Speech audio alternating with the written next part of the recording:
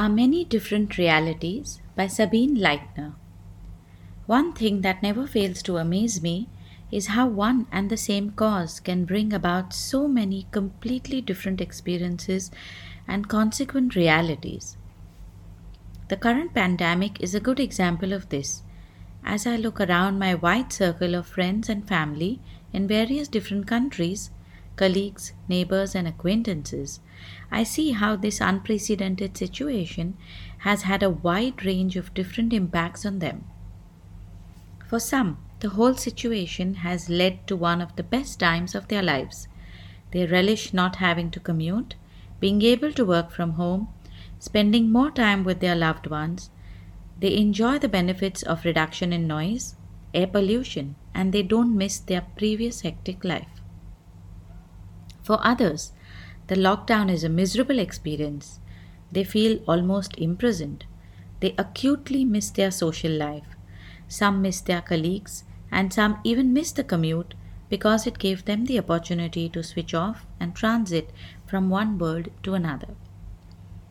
Even those directly infected by the virus have had widely differing experiences. Some displayed only mild symptoms. In a few, the illness was so severe that it became a life changing event, and everyone knows someone for whom it was fatal. Regarding our work lives, the impact of the current situation has also been varied. Some have had to work much less or not at all because they have been furloughed. Others have had to work more than ever. Some lost their jobs. Those working in hospitals and care homes have been through extremely intense and difficult situations, also having to cope with many heartbreaking moments. Even the experiences of the others differ widely. Many people experienced completely unexpected acts of kindness, others selfish panic buying, and a few completely shocking supermarket fights over toilet paper. But is it not always like this in life? Do we not always have very different experiences despite many shared circumstances? Same weather, same city, similar jobs, etc. We're all governed by the same laws of reality, both physical and governmental. And yet, we live very much in our own realities. Although this is normal and even unavoidable, it is a fact that we often forget. It is also something that can divide us at a moment when what we need, maybe more than ever, is connection and union. The underlying problem is that we have an often unconscious tendency to think that our version of reality is the right one and also the only one.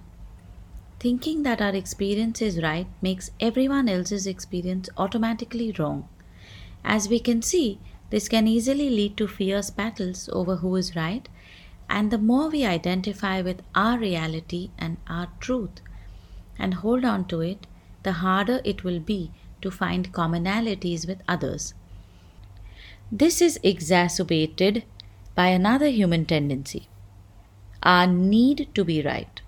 This is partly because we feel that not being right severely damages our trustworthiness in the eyes of others and our own sense of self worth, and we associate it with humiliation and failure. We don't want people to question our legitimacy or our competency. We all need to be aware of these tendencies and we need to work on overcoming them.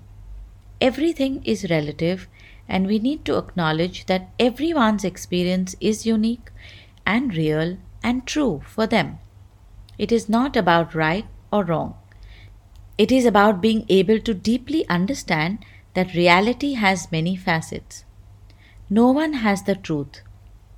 As Plato already pointed out 2500 years ago, we all live in the world of opinions and not of real knowledge.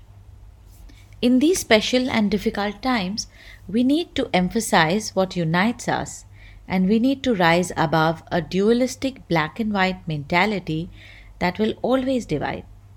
Strength and beauty lie in differences, not in similarities.